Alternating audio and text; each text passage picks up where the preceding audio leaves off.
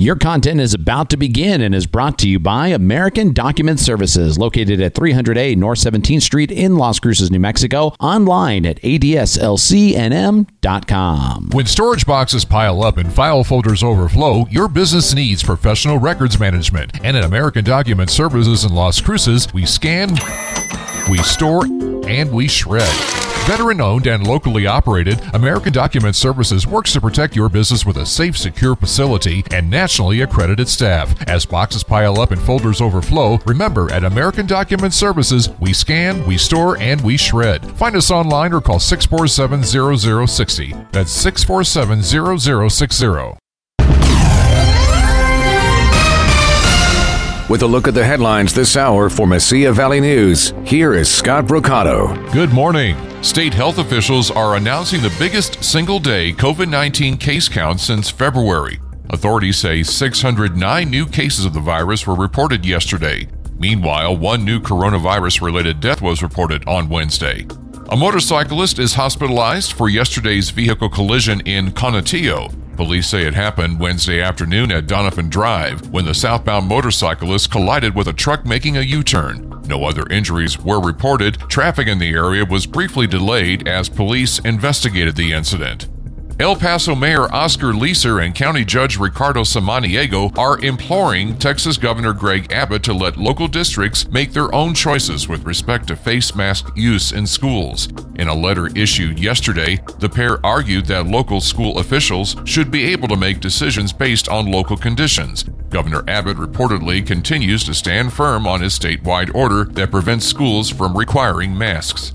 Green Bay Packers star running back Aaron Jones says he's working on a plan to open a sports bar in El Paso. Jones, a former native who made a name for himself playing for UTEP, released a video announcement about the project yesterday on his Instagram account. The working title for the project reportedly is the Showtime Sport Grill. Jones offered no information as to where the bar might be located, nor did he provide a targeted opening date. For Mesilla Valley News, I'm Scott Brocato. Mesilla Valley News Sports is brought to you by the Kind Bread Company, online at kindbreadco.com. For Mesilla Valley News Sports, I'm Ernesto Garcia. Kick things off with women's college soccer. The NMSU women's soccer team is lighting up the Mesilla Valley skies. Literally, they're lighting it up. The team recently fired up its brand new lighting system for the first time right next to Aggie Memorial Stadium last night. This will allow for more night games to take place this coming up season. And are you ready for some football? The NFL's back in action tonight at long last as two classic franchises meet in one of the game's greatest traditions. The Dallas Cowboys and Pittsburgh Steelers will meet in the annual NFL Hall of Fame game in Canton, Ohio. You do not want to miss out. With an Olympic update, here's our friends from NBC News Radio. Now, an Olympics update from NBC News Radio. Nelly Korda of the U.S. tied an Olympic record with a 962 in round 2 of the women's golf competition. She had a shot at a 59, but she double bogeyed the final hole. She's up by 4 strokes. 2 goals each for Megan Rapinoe and Carly Lloyd, boosting the women's soccer team to a bronze medal-winning 4-3 victory over Australia.